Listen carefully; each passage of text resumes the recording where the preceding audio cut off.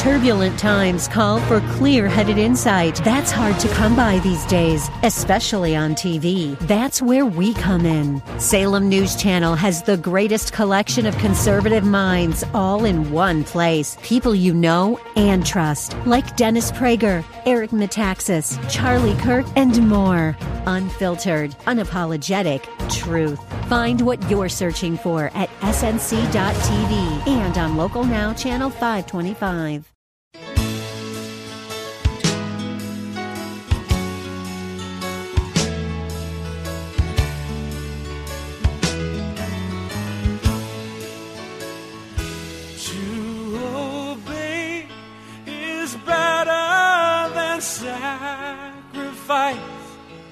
I don't need your money, I want your life.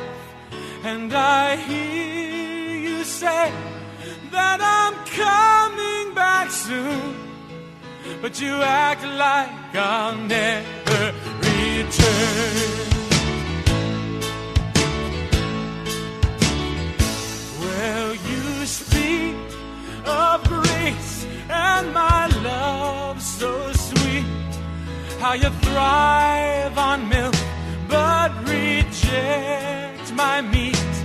And I can't help weeping at how it will be if you keep on ignoring my word.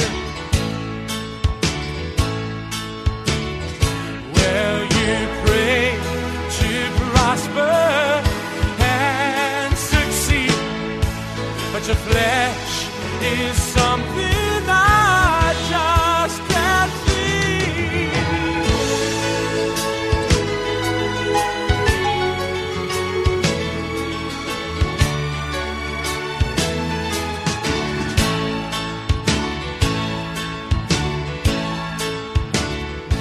To obey is better than sacrifice. I want more than Sundays and Wednesday nights, 'cause if you can't come to me every day, then don't bother coming at all. La la la, la la la la la, la la la la la.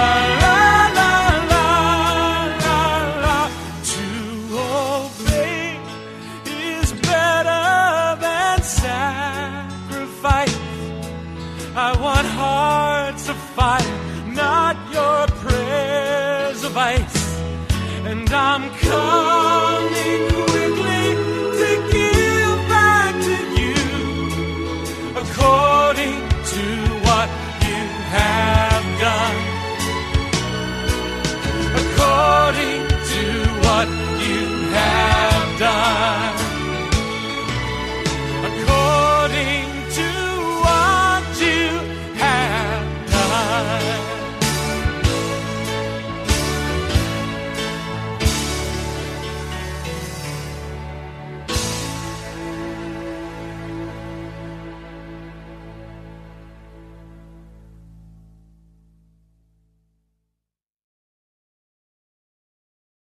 Welcome to Pilgrim's Progress. I'm Ray Greenley, pastor of the National Prayer Chapel. We are in desperate condition. Some of you are depressed and discouraged because your favorite candidate did not win the election. Or some of you are in a state of, okay, I can go back to sleep because my favorite politician did win the election. Who won the election really does not matter in terms of where you are with Jesus Christ. Politicians are not our saviors. Parties are not our saviors. We must come back to a new beginning of obedience to God. There must be a new start in America. There must be an awakening in America to personal integrity to personal agenda. It must begin with a deep repentance, a breaking down of your heart, a forsaking of sin. But that deep repentance is not going to happen automatically. There are things you need to do if you are going to have a new beginning with God. One man I know, his hobby is listening to sermons, listens to sermon after sermon through the week while he gets drunk. It's his hobby. God is his hobby. There's no change in behavior. There's no honest, serious repentance and giving up of his wickedness. What should this man expect to get from Jesus? There must come a breaking down of your heart. There must come an utter forsaking of all sin. But before you can forsake your sin, you have to identify what that sin is. And you have to recognize the behavior patterns and the words, the lies, the bitterness, the cheating. You must recognize what the sin is. If your heart is hard, preaching is dangerous for you. If your heart is hard, preaching is dangerous for you if it does not pry up, plow open the true condition of your heart. If you continually listen to sermons that encourage you in believing that you're saved in spite of your sin, if you continue to go to church and listen to the entertainment and watch the show, if you continue going to church and submerging yourself in the pleasantness of the social aroma of the church, you are in grave danger. For a hard heart is never broken by the preaching of a comforting word. A hard heart is never cleansed and brought to repentance by a lukewarm sermon. You need the fire of God to come into your heart. You need the passion of your soul to turn toward God, to turn toward Jesus and say, there must be a change in my life. I cannot continue doing this. I cannot continue lying. I cannot continue stealing, taking things at work that don't belong to you, taking time at work that doesn't belong to you, getting by with what you can get by with. I heard about one man who's constantly playing his video games instead of doing a faithful day's work for which he's being paid. Or another man who's just walking around and visiting all of the other people and laughing and joking and disturbing them, all the time getting paid. Such uncleanness. Another man who constantly is going to pornography, even at work, imagining all kinds of wickedness, lust rising in his heart. This must change. But it will not change until we identify the behaviors that we are participating in that cause us to grieve the Holy Spirit from our heart and from our life. You cannot just coast along. As one man said to me yesterday, as I went to his office and spoke with him, he said, I'm coasting. And before I could speak, he said, I know what you're going to say to me, Pastor. If I'm coasting, I'm going downhill. You can't coast without going downhill. I said, yes. And at the bottom of the hill is hell. You cannot coast. And many of you, please, I don't mean to offend you, but many of you have been coasting. You've been enjoying the music. You've been enjoying the show. You've been enjoying your life. but you have not been focused on Jesus. And you've not allowed the Holy Spirit to search you, to uncover the darkness. You have not spent your time and your energy reading the scriptures and praying and asking God to reveal to you the depths of your heart, that you could once and for all turn aside from all wickedness. You have believed the lies that you can just live your normal life and pursue your normal things, even as the pagans do, and that you're a good person and you're on your way to heaven. That your positive thinking somehow equates to being righteous.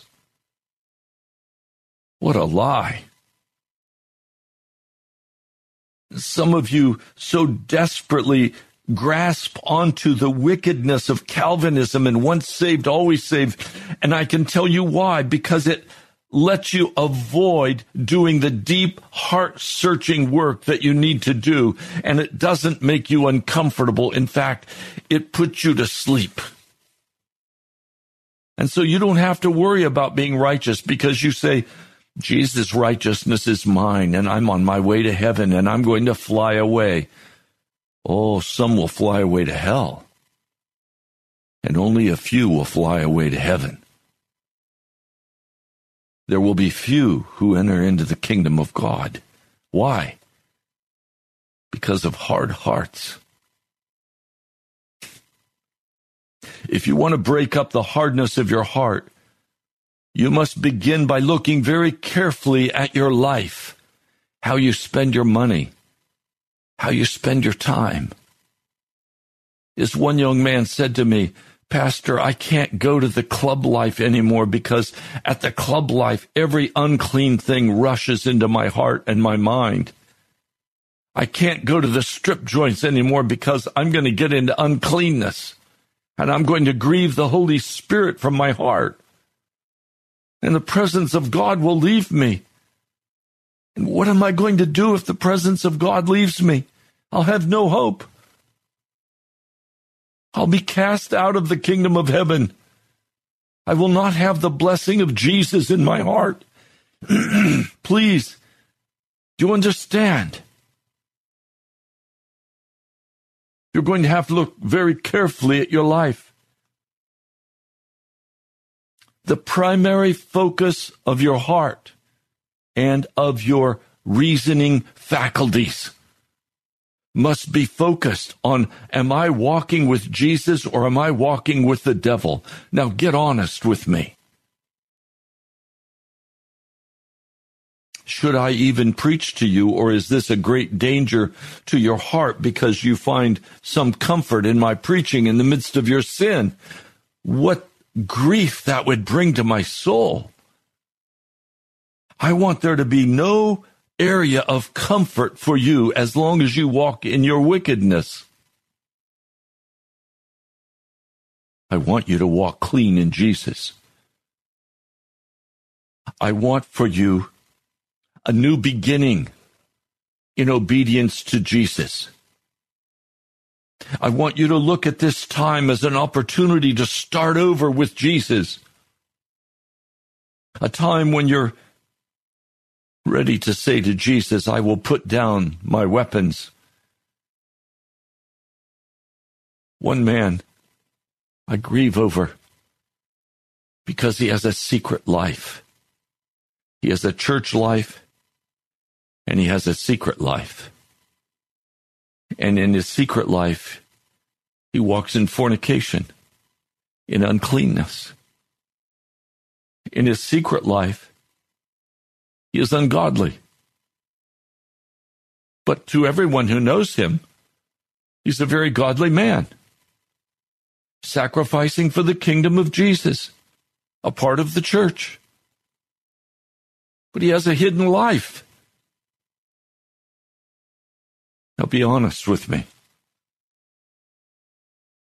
Do you have a secret hidden life? Are you living a double life? Are you calling yourself a Christian and then walking in ways that you know are against the Lord Jesus Christ? How long has the Holy Spirit been speaking to you and struggling with you? And you've been resisting and hanging on to those favorite things in your heart and in your life.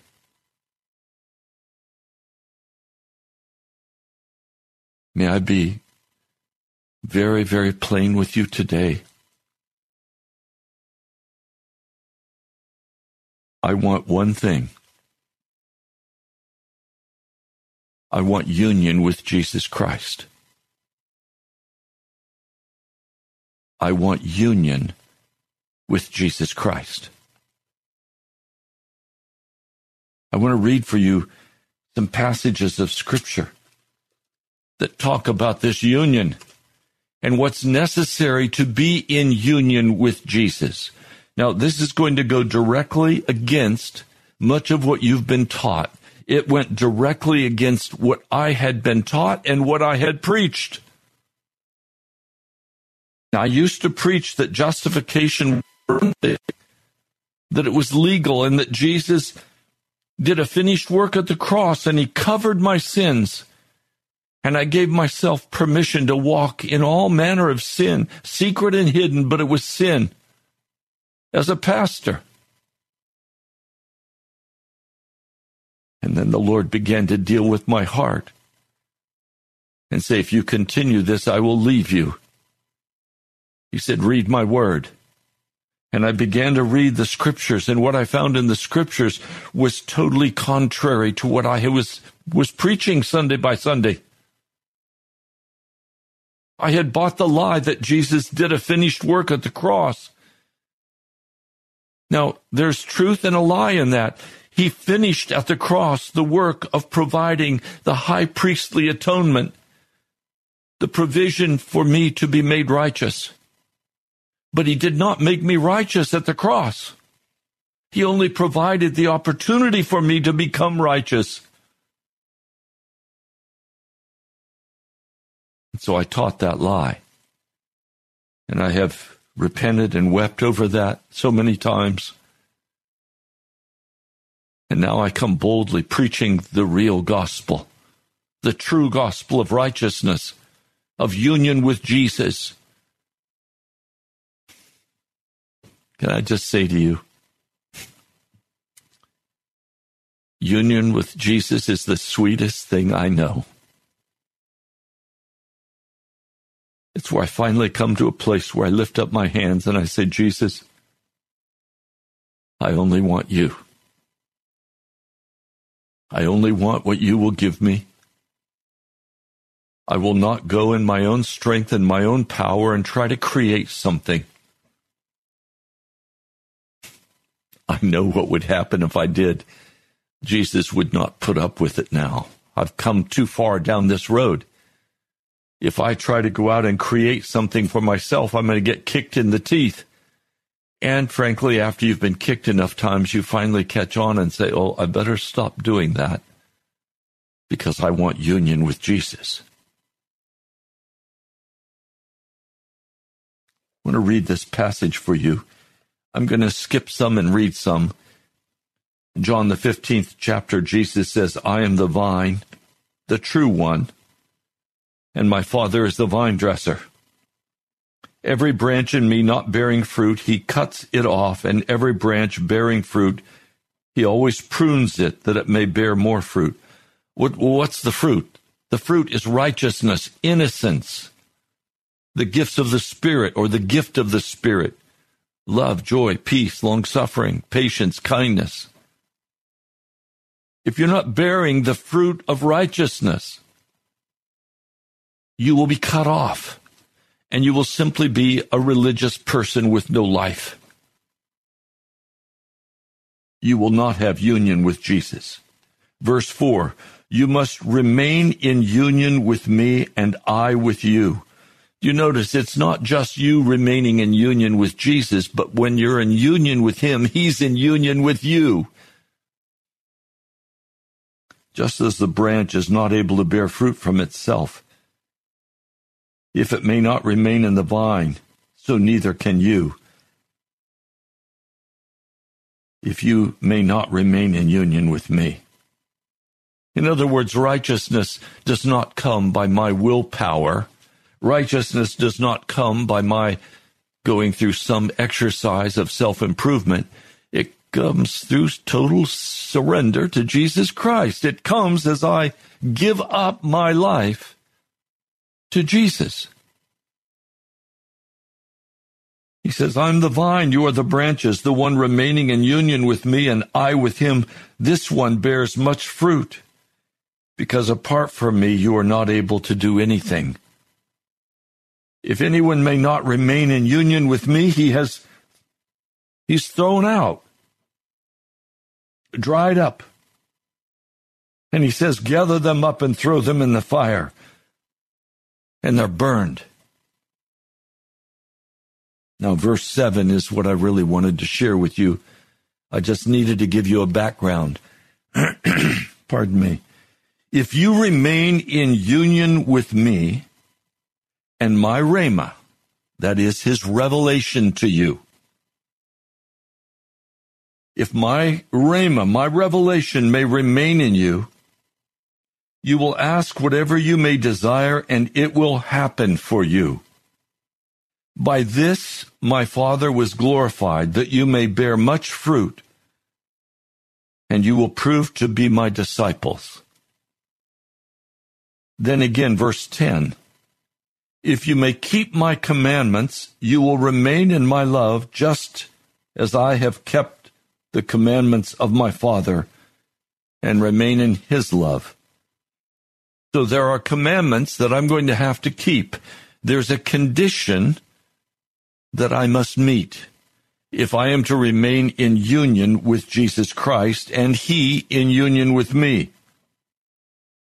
Verse 16. You did not choose me, but I chose you and appointed you that you may go and bear fruit. Your fruit must remain. Your fruit may remain, that whatever you may ask the Father in my name, I may give to you. I command these things to you, that you may love one another.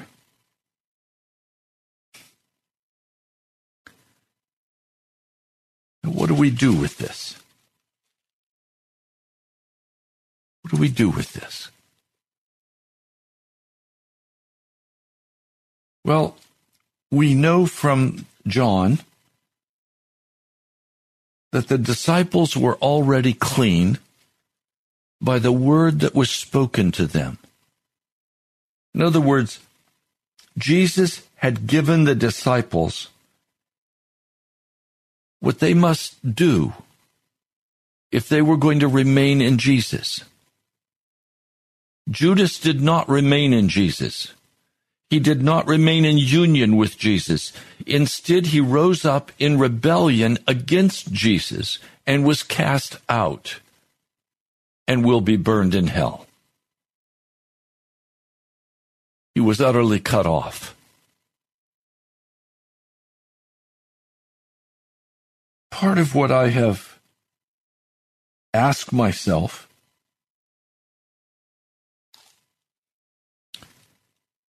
what must I do? How am I to walk? Well, let's look at a couple of other scriptures quickly.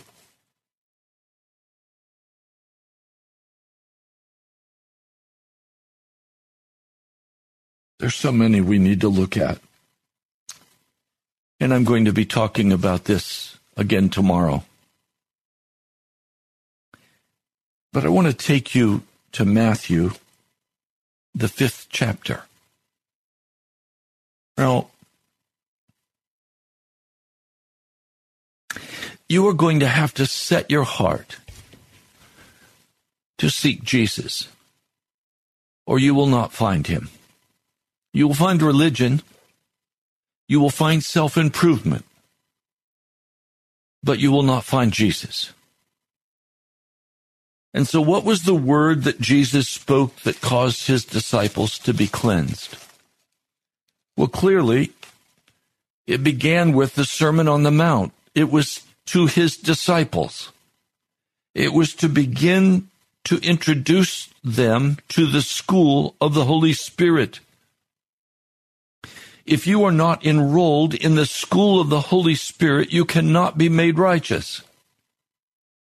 We're going to be speaking much about this in the coming days. He opens the Sermon on the Mount by saying in Matthew, the 5th chapter, verse 3, "Blessed are the poor in spirit, for theirs is the kingdom of heaven." Who are the poor in spirit? The poor in spirit are those who have finally recognized their desperate sinful condition and have been willing to face it.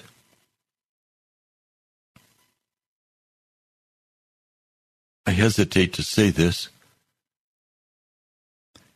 but many of you listening to this broadcast have never truly faced the true condition of your heart.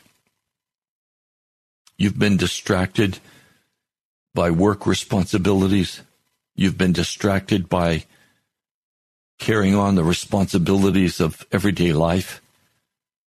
You've been distracted by your entertainment. You've been distracted by other people. And so you've never really considered what it would mean completely to be obedient to Jesus. When we come to Jesus and we begin to look at ourselves and we look at Jesus, we immediately see where we are walking in rebellion against him. And that sin cannot be covered up. It has to be removed. And so those coming, the second beatitude, blessed are the ones mourning, for they will be comforted. In other words, when you begin to really look at the sin of your heart, all you can do is weep before him. Well, what evokes those strong feelings? I cannot suddenly just tell myself, feel bad and start to cry, Ray. Maybe an actor can, but I can't. My emotions are stirred by other realities. As I begin to see the reality and the impact on my life stirs my emotions. Mourning is an emotional response to how desperate my situation is before God. And if you are comforting yourself with the lying words of the modern church that your sin is covered, and when Jesus looks at you, he doesn't see the true spiritual condition. Instead, he sees himself. You will avoid the strong emotional response that would cause you to weep before him. Now, frankly, most of us will do almost anything we have to do to avoid a strong emotional response. It's just too painful. But until we're willing to get down on our face in the dust, until we're willing to get down before an almighty God and do business with him, there will be no sense in our heart that we need to mourn or weep. I asked some precious friends recently, when was the last time you cried?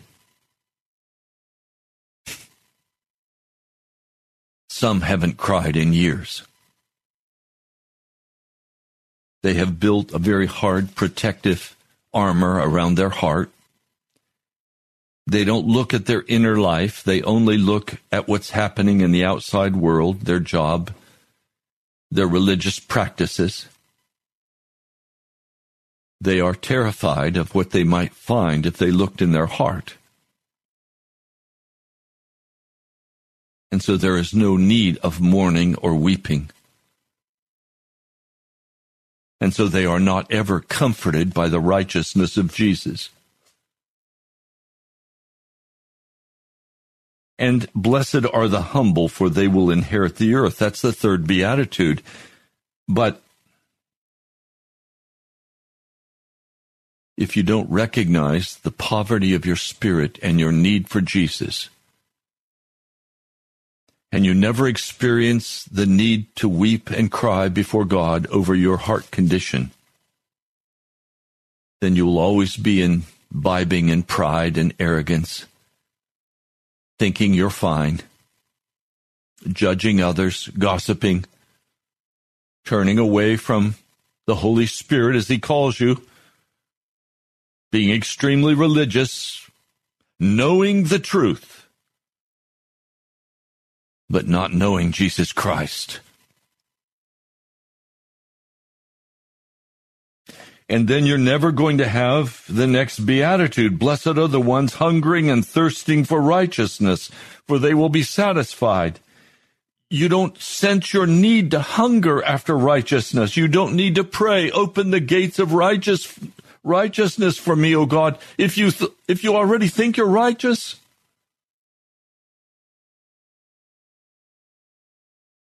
If you have no mourning in your soul for the wickedness you see in your heart, if you're still filled with pride and arrogance, self-righteousness, you will never hunger for righteousness. Now, as Jesus begins this sermon, he says, "You are the salt of the earth.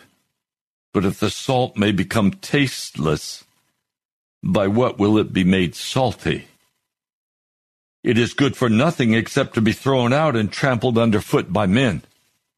You are the light of the world." What's he saying?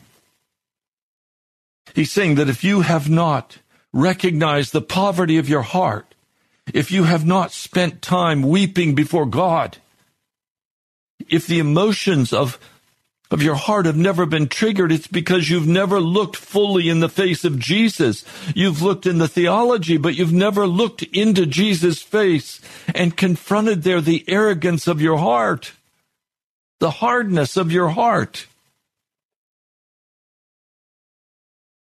I hear people say, "I will never do this or that."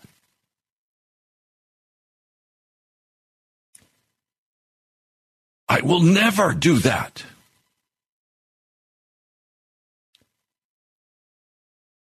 I will never change. I am who I am. Don't bother me, Pastor.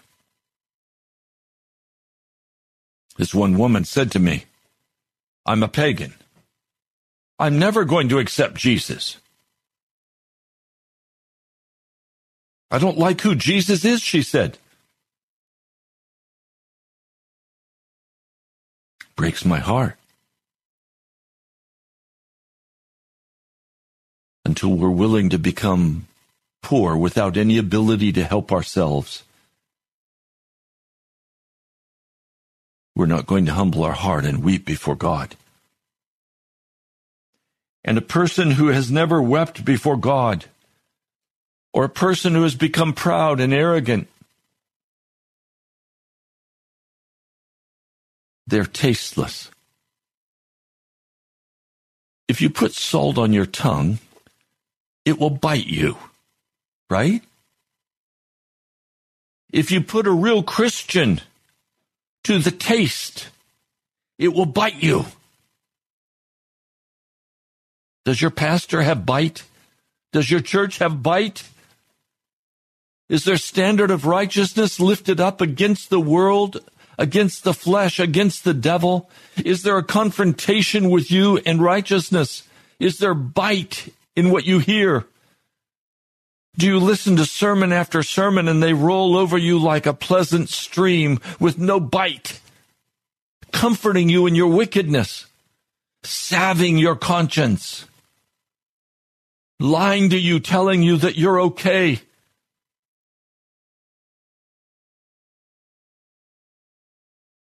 My dear brother and sister, there must be now in America a new beginning of obedience to God. There must be a deep repentance. There must be a breaking down of your heart. There must be an honest decision to forsake your sin once and for all. Now, what is sin? Sin is not a mistake.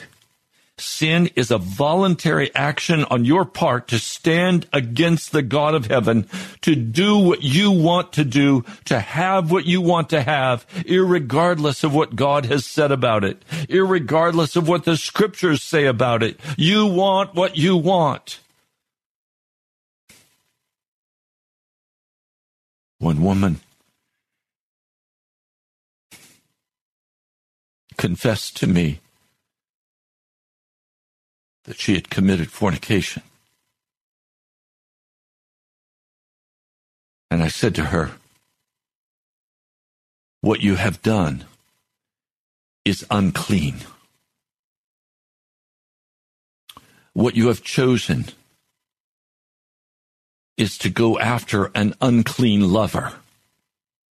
And you have made yourself unclean. And she got very angry with me and said to me, you have no right to judge me. I said, oh, no, I'm not judging you. I'm just telling you the truth of Jesus. And if you want to follow Jesus, you're going to have to turn away from your fornication. But I love him, and I want him. And so because she loves him and wants him, she justifies her sin. And in justifying her sin, she has lifted up her fist against the Most High God.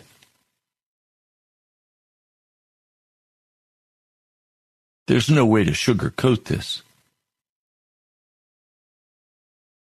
You can believe that when Jesus looks at you, he doesn't see you, he sees himself.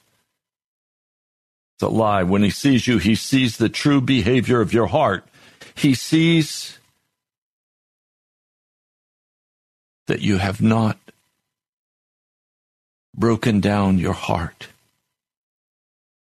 You have not forsaken your sin.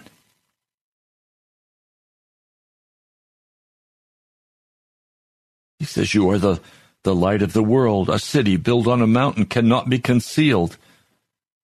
Nor do they light a lamp and put it under a bucket, but upon the lampstand, and it gives light to all the ones in the house. So you must let your light shine before men, that they may see your good works and may glorify your Father in heaven. But that's not without consequence. I want to thank all of you who have written to me in the last months. I particularly want to thank you who have just written to me now with testimonies. And I want to read this to you. I won't give you her last name, but her first name is Lori. She writes, I've been wanting to write you a long letter to tell you my testimony and story. I can't begin to tell you how much your radio programs are speaking to me so strongly, more than anything else. This is exactly what I've needed all my life, but especially at the place I'm at now in the long journey with Christ. It's exactly like Pilgrim's Progress. I want to go to your church, but I've been stopped in everything. I've been experiencing heart problems, trouble breathing, my lungs. I've never experienced such strong waves of attacks. Feels like I'm being attacked. I've decided to go to the hospital tonight because I've been trying to resist and pray through this and ask my church and of people to pray for me, but it feels like something has a death grip on me. I feel dizzy. My uncle came to visit at Thanksgiving, and he shot me with bullets, it felt like, with his words. And he said, someone has put a death threat on you. But I think it was him, because he has so much anger and hatred toward me. Ever since I started living for Jesus 20 years ago, boldly sharing my faith with everyone, God has changed every area of my life with repentance, bringing me to a life of purity. All I hunger for is His holiness, His presence, His righteousness, and to be where He is. That's why the only thing that I long to hear is your messages. You speak the truth loudly. It's exactly what Jesus has been teaching me all these years. I live in a family that doesn't believe. I'm 43, never married or had children. I hope I can share more another time. But I'm on my way to the hospital now because something is terribly wrong. My lungs. I can't breathe. Please pray for me. Thank you so much. And I want to just take a moment. Would you pray with me for Lori? My heart rejoiced when I read her letter. She's going through such anguish and pain in her body. And yes, there has been a curse of death spoken against her because all she desires is to be righteous and holy. All she desires is Jesus. She's sold out. She's a bold testimony. I praise God for Lori. She didn't give a telephone number. I don't know how to reach her. Lori, if you're listening, please let me know how to reach you. I'd like to talk with you in person. But please, would you join together with me right now to pray for Lori? Now let's pray. Almighty God, I lift Lori before you today in the name of Jesus and by His precious blood. And I ask, in agreement with my brothers and sisters who are praying with me right now, that the curse of death would be reversed over Lori's life. I pray that right now, wherever she is, at home or in the hospital, I pray that this curse of death will be removed now in the name of Jesus. I speak to this curse and I say, be returned to the one who sent it. Satan, you have no authority over Lori's life. She is washed in the blood. She has been cleansed by the blood. She has determined to walk completely in obedience to the Lord God of heaven. I command you in the name of Jesus, leave her alone. And Lord, right now, we just speak healing into Lori's lungs and into her heart. We ask that she be restored completely right now as we all together lift her up before you. Lord, thank you. You are not a God whose arm is too short. You are a God of great power and great mercy and great compassion. And I pray, Lord, right now for Lori, a finished work of healing in the name of Jesus right now. I stand by faith it's happening right now as we are praying together.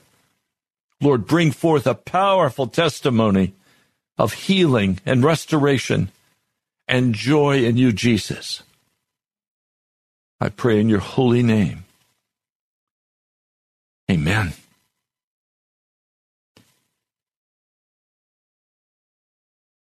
Listening to this preaching is very dangerous to your soul. Because if your heart is hard and you let this word just blow by you, it will only make your heart harder. There is action that you must take on your part. You must honestly and carefully look at your life. Are you walking with Jesus in every area, or are you walking with the devil? Are you self-sufficient? Are you given to your own sense of right and wrong? Then this preaching will be very dangerous for you. And what I say to you will just pass by you, and you'll go on living the life you've always lived. But if you want to break up the hardness of your heart, you must begin by looking very carefully at your actual behavior, your thoughts, your ways.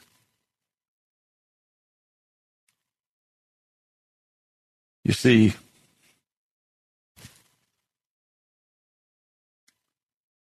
there must be a deep sense, a deep conviction of your own depravity, of your own wickedness. And there must be an upwelling in your heart of entire devotion to Jesus so that you are on fire for him. You must exercise simple and direct faith, believing that Jesus can make you righteous and remove from you every bondage of sin. How are you going to choose to walk? Will you start today a new beginning of obedience to God by the power of his Spirit?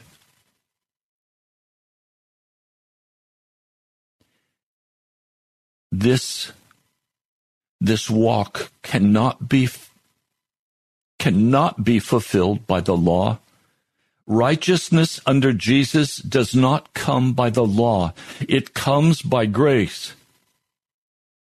But it does come in total and complete obedience to Jesus as he makes us righteous, innocent. Pursuing Jesus must become for you the chief focus of your life, or your situation is hopeless. Now, we're out of time today. I want to invite you to go to our webpage, nationalprayerchapel.com. You will find sermons there that will convict your heart, and the arrows of the Holy Spirit will pierce you. Don't go to enjoy sermons. Thank you for joining us today. You've been listening to Pilgrim's Progress. It's brought to you by the National Prayer Chapel.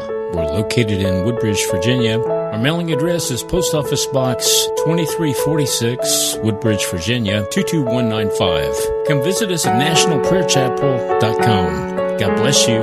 We love you.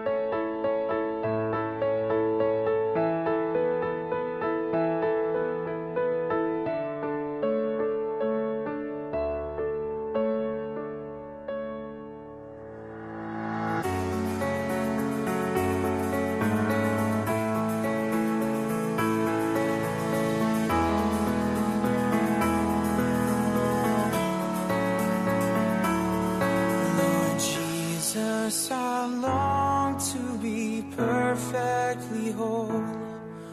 I need you to come and reclaim my soul.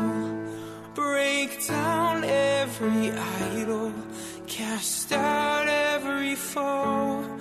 Now wash me and I will be whiter than snow.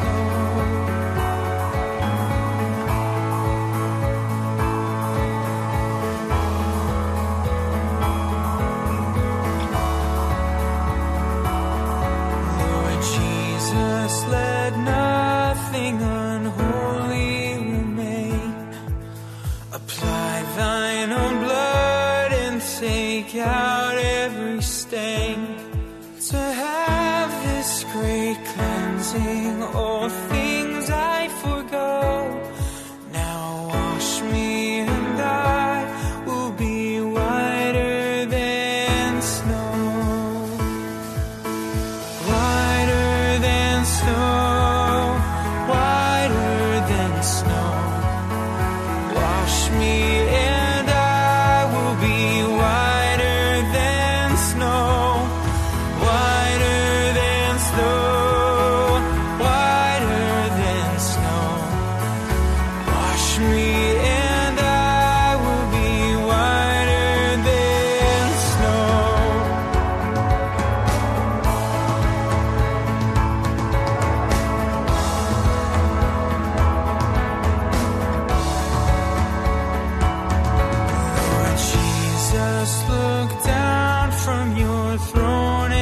the sky. Please help me to make a complete sacrifice. I give up myself and whatever I know. Now wash me and I will be whiter than snow. Whiter than snow. Whiter than snow. Wash me and I will be whiter than snow. Whiter than snow. Yes, whiter than snow. Wash me and I will be whiter than snow.